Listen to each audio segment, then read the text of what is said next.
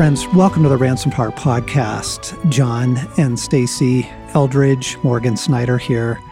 It's been on my heart for a while to have some kind of conversation about living in hard-pressed times. Like, it does seem like people are living more and more frantic lives, more and more hard-pressed lives, less and less margin, less and less space. Just the number of Ransomed Heart allies I've talked to in the last month who it just seem hard-pressed. So I wanted to ask you guys in to just talk about what would we say to them? What is our counsel for living in a time like ours? What do you do when you're living in 2 Corinthians chapter 4, the first part of which is absolutely lovely. Let me start us off with this scripture. It says, for verse 5, "For we do not preach ourselves, but Jesus Christ as Lord, and ourselves as your servants for Jesus' sake. For God, who said, 'Let light shine out of darkness,' made his light shine in our hearts to give us the light of the knowledge of the glory of God in the face of Jesus." I love that. But then I love the next word. The next word is but. But, verse 7. "But we have this treasure in jars of clay to show that this all-surpassing power is from God and not from us. We are hard-pressed on every side, but not crushed, perplexed, but not in despair, persecuted, but not abandoned, struck down, but not destroyed." How do you live in that? And how do you live when it feels like culturally that's happening? How do you live when it feels like globally that's happening in times such as ours? So we just thought we would introduce some categories and have some conversations about that. And Morgs, I think the place to start is, well, what do you tend to do? Yeah. Because I think that honesty, that's helpful to name. Yeah. That the habitual reaction, the knee-jerk reaction, is probably not the helpful one. What do you tend to do when you're hard-pressed on every side? Yeah, John, I've been thinking about this category quite a bit in the last few weeks because the stream of steady crises of really mature allies coming towards me, in the inbox on a text of people in crisis. And these are people that are mature in the faith. They're walking with God. Right. And I too am feeling, as you read that verse, hard pressed, but not crushed, and perplexed, deeply, profoundly. Yes. But not in despair. And yes. So as I've been reflecting on it, I just did an honest inventory of where do I go in my false self to try to arrange for life? And I realized it has to do with the time of day. I realized in the morning, my knee-jerk reaction to crisis externally is to just strategize, make lists. And the goal is to take control of my life, right? And that it's a sort of medication. It never works, but I always go to that well. And then throughout the day, it shifts from kind of strategy to just eating junk. So seize control is between 6 a.m. to about 11, 12. Okay, 11. That's good. Mine just goes till 10. Oh. All right. I'm strategist. It's got to be my major deal. Right, but somewhere around 11 and 12 and noon. Yeah, to about 4, it's eat junk, right? Feed my body with things that make me feel good. Just comfort, right? Because to just keep the anxiety, keep the, worry aside. And then around 4, I start giving myself permission to just have a knee-jerk reaction to just drink alcohol. Lots of it sometimes, right? If just now the day is done, medicate. It's like, you know what? Tomorrow will be a better day. Medicate. Right? I'll make my list tomorrow. Totally. Tomorrow morning, new list. And then if it's really, really bad, by night, it's, you know what? I'll just take an Ambien, a sleeping pill, just knock myself out. Because then I'm guaranteed sleep. I don't even need to pray. I know my body will get some sleep and I'll start over again. And honestly, I feel like I have to confess that because if I look at my day, there is crisis, there is pressure on every side in my false without being rooted in God. That's where I go for comfort. Yeah. Oh, I became aware that here at the outpost, that what I was turning to was sugar and caffeine. Hard pressed on every side, get a little tea, get some caffeine going, have some chocolate covered almonds. Like that'll at least give me the strength to push through the hardship. Not super successful. Oh, it doesn't work. So I'm just dittoing what Morgan said, except for at 4:00, it moves to self-contempt. Oh, okay.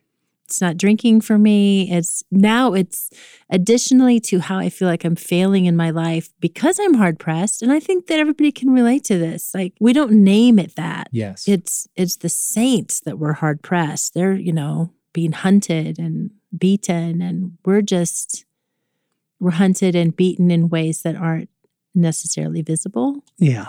And so for feeling hard pressed, for feeling like that, then what comes on is you're not handling this well at all. Yes. And so rather than turning to God quickly, I'll spiral down in self-contempt. Yeah. Okay, gang. So can we just start with, to be hard pressed does not mean failure. If you want a real education in Christian maturity, go back into the New Testament and read how Paul describes his life. Read how he describes. In 2 Corinthians chapter 1, he says, we were in great despair even of our own lives.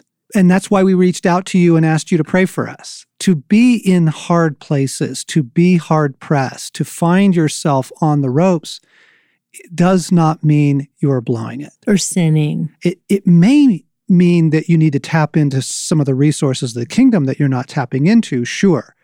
But can we just take the shame off of this? Because I find that there's a smaller and smaller group of people that I can actually confess I'm not doing well to, because there's this thing in the body of Christ that somehow you ought to be in right, upright, downright, happy all the time, or rejoicing in the Lord, or just worshiping, or living from glory to glory, or whatever the particular, church culture is. Or there's this thing of, man, you're not doing great all the time. Shoot a duck. That means, there's just this thing where we hold up, if we get the magic pill, then we're always, we're never going to suffer the pains of this world. Yeah, right. So can we just name that one of the greatest saints of all time, author of the majority of the New Testament, a man who was clearly grounded in living in heaven on earth, clearly living out of intimacy with God, would describe himself at certain times, not always, but at certain times, as hard pressed on every side. And I think if we can just get the shame off of that and say, we live in a very intense age right now for all kinds of reasons. You have the cultural insanity of the pace of life. Yes. People live life based on the speed of their news feed. It's just, it's the next thing. That, oh, did you see this? Oh, did you see that? Oh, and multitasking. I was looking at some data. They were trying to figure out how much time people do spend on their screens every day. And they were saying, we're having a hard time getting an actual number put together because people are multitasking. While they're watching television, they're also on their phones. While they're on their phones, they're also looking at their computer screen. And so do we double that? Anyway. The point being, one, you have a mad culture, absolutely mad. I ran into a dear saint the other day who is so busy, just life stuff, that he doesn't have time to pray. Like, that was what he said, at least. That's busy, right? For a mature believer, this isn't a lightweight. This isn't somebody who doesn't care. This is somebody who's very committed to walking with God. And he's like, I am so flipping busy. Okay, so you have the madness of the culture and you have the spiritual intensity of the hour. Right.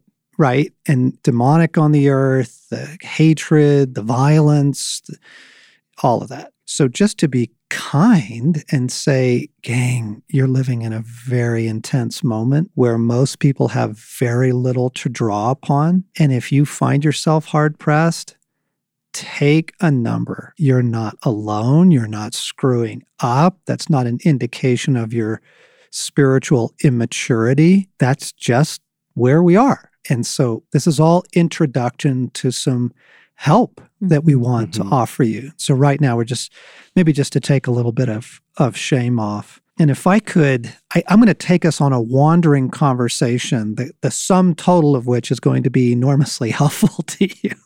Okay? There'll be nuggets in this that you'll go, ooh, that's for me, and ooh, that's for me. Okay?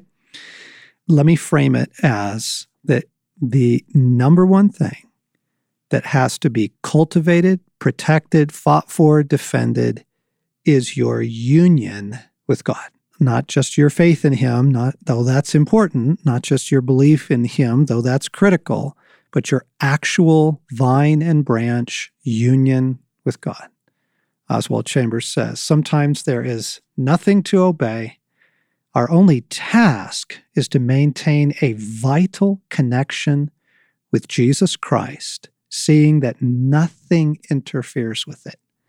So I think all the things we're going to describe over a couple of podcasts here that's the overall goal, is in the midst of hard pressed, in the midst of an absolutely mad culture and a very intense spiritual climate. How do you thrive? How do you live well? How do you come through on the other side intact and even in a good place? That's what we're after. And let's just have a conversation about that. Like, what would you say to someone you care about who would describe themselves as hard-pressed on every side? Well, the first thing that I would do, I would just want to offer them mercy and come back with the compassion and the verse that you read, that this doesn't mean that they're blowing it and that they have a God of compassion that sees. But the temptation is then to shrink back. I like the message of Romans 12. Don't burn out. Keep yourselves fueled and aflame. Be alert servants of the Master, cheerfully expectant. Don't quit in hard times. Pray all the harder. So there's this thing that when things ratchet up, the tendency is to pull back. But what God calls us to do is to fight fire with fire. So my advice would be for myself and for others is more time with God. Right. More intimacy. And I don't mean the pulling yourself up by your bootstraps and slug it out and stuff like that, but I mean collapsing into Jesus and really tapping into the resources of heaven. So I'd say spend some extended time in soaking worship. Lie on the ground. Okay, so let's literally describe that, because that may be a new idea to a lot of people. What do you mean by that? I don't mean actually worship that you might hear on the radio, but what worship that is... We're not talking about pop music. Not pop music, but softer toned worship that is exalting Jesus, something from Bethel. That's a good place to start, where it is just you and Jesus. So literally getting comfortable on the ground. Maybe it's night and you light a candle, but you turn off your phone, you make it quiet, you ask the Holy Spirit to dial in and just let the worship wash over you and enter into it yourself by saying the words back or singing along or just being quiet in it, but literally setting the timer for an hour and just let it minister to your heart. Okay, so let me jump in and say, Stace suggested this the other night, and my immediate reaction was, I don't have time for that, and a little bit of internal irritation because it is so disruptive to my current trajectory, right? My trajectory is scramble. I'm already fried from hard pressed on every side, and you want me to lie down on the living room floor and turn on worship music. And thankfully, there's a degree of sanctification that's taken place in my life. And I said, okay, it was exactly what we needed. It is every single time you suggest it. It's exactly what we need. But I just want to say, even the suggestion right now may feel a little irritating to you, listener. Right. Like wait, what? Like you have to come to a full stop then. And it sounds, it can sound like you're minimizing what's going on in your life. I don't have time for that. Well, then fine. Start with one song. Right. Start with one. Make some room for that. Sit in your car before you come into the house. Hide in the closet and put your headphones on. You can arrange for this. Yes. This is not inaccessible. And as you taste the help and the rescue, then doing 3 songs is a no-brainer, 6 songs is a necessity, and then you're into it, right? But what we're going to do, we're going to wander through some different stories and recommendations and conversation here, very practical things. When you're hard-pressed, you should get to worship as soon as you can, and then stay there, then try it again tomorrow night. Yeah. And try it again the next night. This is something the saints are going to need more and more of. It really nourishes your soul, your spirit. Yeah. It does. Yeah, it really does.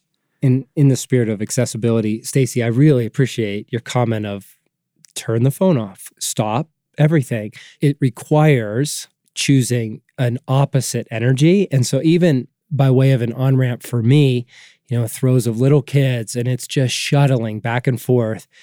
The car used to be a place of one more context to feed the frantic, right? One more place of, it's a mobile office, check the cell phone. Get her done. Right? Yeah. Oh, make those calls. And there's just more things to do, and it's one more irritation or engagement.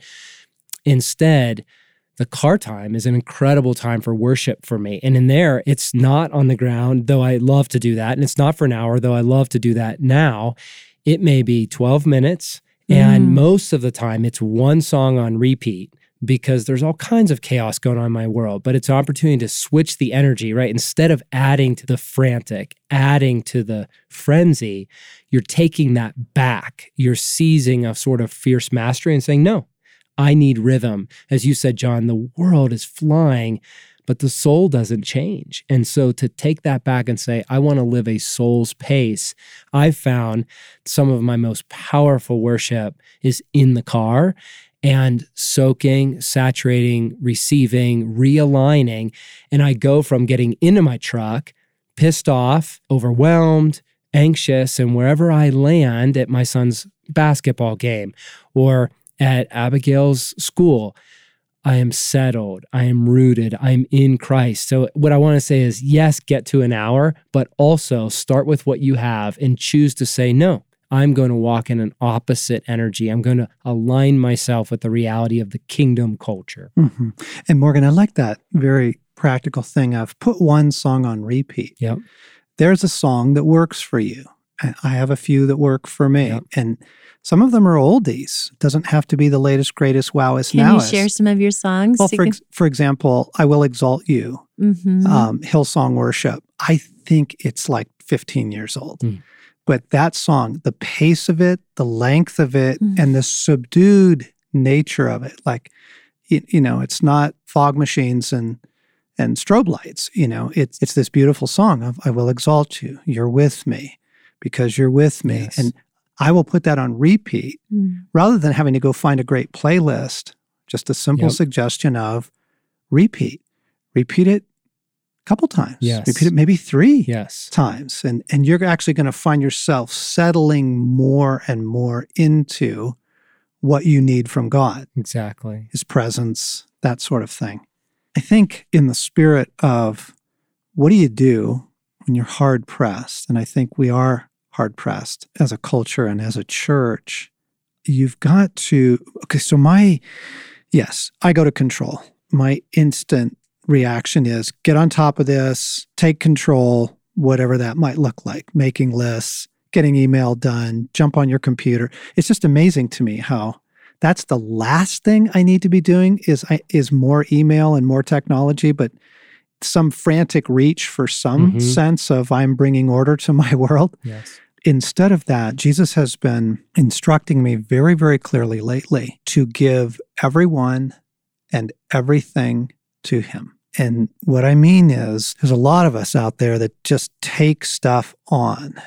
Out of our empathy, we carry concerns either for people or people groups or social causes or, some news report we've read that just broke our heart. Because of our empathy, our compassion, concern, we take it on and we carry it without even realizing that we are. And it was only through the massive repetition of Jesus. I mean, I'm talking repeating it over and over and over again to me over months and months and months. give everyone and everything to me, did I even come to the realization that I wasn't, that I was carrying a lot more than I knew I was carrying. Yes. And so the effect on my soul to release it to God, and I mean genuinely release it. I out loud, I don't just think of it or that's a nice thought. I say, Jesus, I give you ransomed heart. Jesus, I give you my kids. You know, and that, for parents, that's a big one, right? Jesus, I give you my mom and how she's doing. I give you, and on it goes. I give you that conflict I just had, that now I'm regretting some things I said. I give all of this to you. I give everything, kind of meaning causes and issues and finances stuff, and I give every one. Yes. I give everything and I give everyone to you, Jesus, in order to clear room in my soul for him. I think it was Helen Keller who said that every day God tries to put things into our hands, but they're clenched so tight we can't receive them.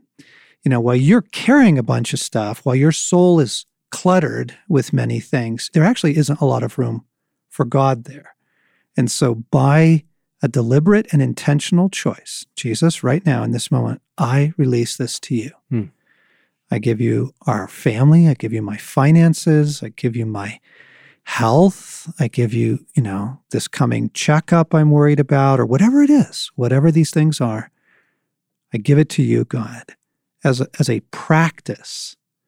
It opens up space in my soul for union with God. John, you introduced that prayer in my life a while back, and it's been so incredibly helpful because I think you're even naming that we have empathy and we take on causes, but also in this age particularly, the profound access we have to stories. Yes. Like we know what's going on the other side of the world, or people, the number of people that can access you with their crisis that simply was not God's intention. And so it's so important for me to be honest by my limitations. And my soul has a finite capacity that I am only now beginning to learn about and honor. And so the fact that we live in a world with unprecedented access to information and people, I've found even with my children in their daily prayer now, when I pray over them, when I put them to bed as they're budding teenagers and they live in this world that has false connection, right? They know so much. And there's so many people in their social media, but they don't have true connection. They're carrying these stories. To pray over them, Joshua, we give everyone and everything to God. Abigail, we give everyone and everything to just train them to say, you too, give it all, everything you're carrying. And as they're praying it, I'm agreeing with it. But it truly changes it for me, where I realize it's not until praying that for some time that I realize how much I was carrying. Okay, so let me go back and repeat something Morgan said. We have too much access to people's stories. It used to be, not that long ago, that they had to call you on a landline and you had to be available to have the conversation. Right. And in the conversation, you would hear about the death of their mother. Yes. Or prior to that, for centuries, it used to be by the post that they would have to write you a letter and tell you how things were going on in their world. But now it's instant. You have instant access to hundreds and hundreds of stories, and the soul was never meant to carry that. I recently heard statistics on it that we have access to 250 times the amount of information that our parents had access to, and they had 250 times more than their parents. So for us, from our grandparents, that's more than 62,000, the number of how much information is coming to us.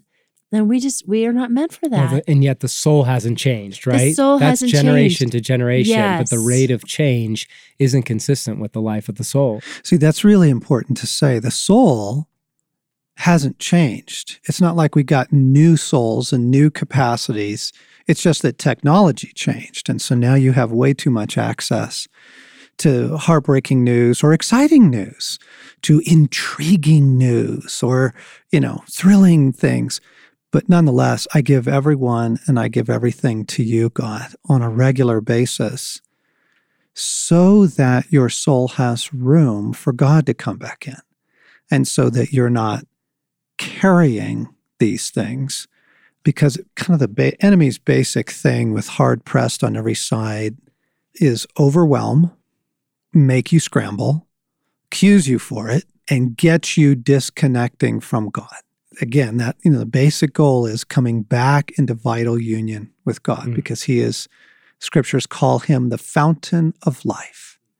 You are the fountain of life. And, we got really leaky cups, right? So we got to stay close to that fountain of life and just keep drinking and drinking, let it go. Let it go. Let it go. I give everyone and everything to you. I'm trying to make room in my soul for God. John, I mentioned earlier that part of my knee-jerk reaction in the morning was to just scramble, to go to control, to make lists.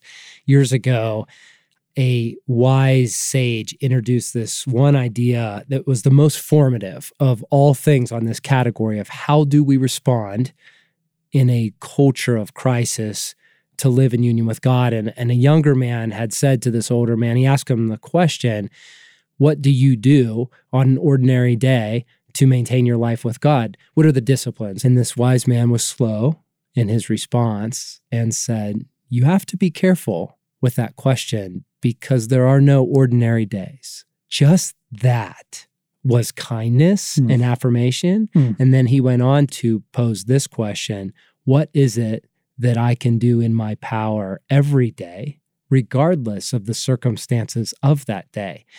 His routine is when he's laying in bed, before he gets up, before he moves, he pauses and he says, Father.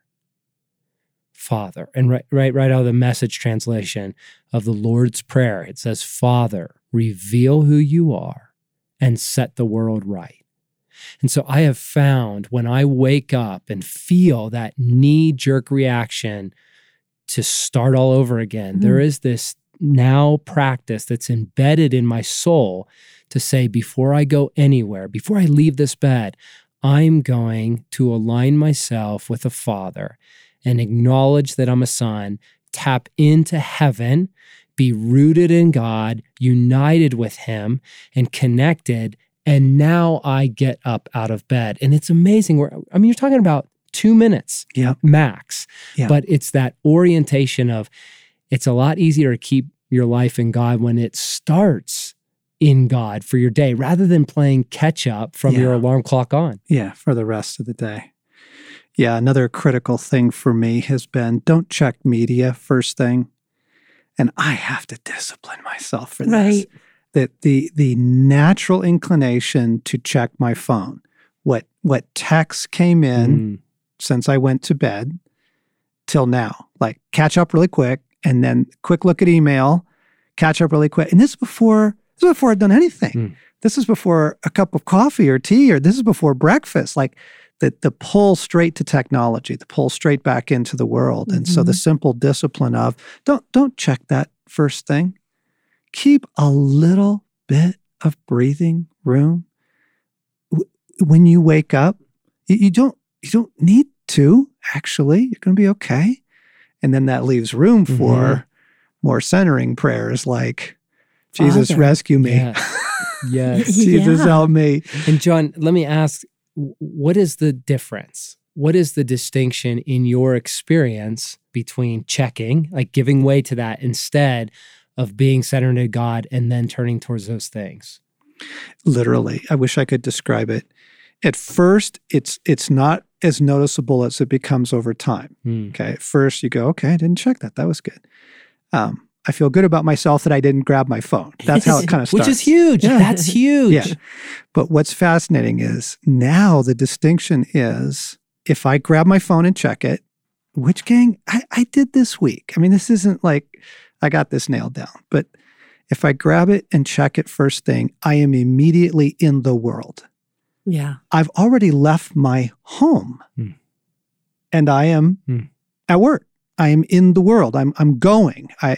I'm out of whatever peaceful moment might have been, and I'm immediately into the torrent of life, the river of life. People's needs, people's love, people's concerns, people's stories, news, blah, blah, blah. When I don't, it's so simple. I am having breakfast. Just present in the moment. That's it. That's all. That's nothing else is taking place. It's a very simple thing that human beings did for centuries, right? Like, I am having a moment. Which a moment that you're actually present to, instead of you're putting food in your body, but your mind is already tangled up. Going, yeah. Yeah, exactly. The beautiful thing is, even in this moment, we're going to practice this, because the temptation is, I have so many things I want to share with you. So does Stay, so does Morgs. Pause. This is enough for today. Pause. Like, okay, let that settle in. Rather than being saturated with more content and doing nothing with it, pause. You've been listening to the Ransomed Heart podcast here in the week of Halloween, and actually a hard week, frankly, for society and for the church, because there's a lot of evil that, people put pictures of dead people in their front yard and think it's a really cool thing. And you're like, wait a second. Probably a good week to pray. Probably a good week to stay in the daily prayer. Might also need the bedtime prayer this week, just given some of the spiritual stuff that's flying around. But we'll come back to prayer next week and some other things about living hard-pressed. You've been listening to the Ransomed Heart podcast with John and Stasi Eldridge, Morgan Snyder.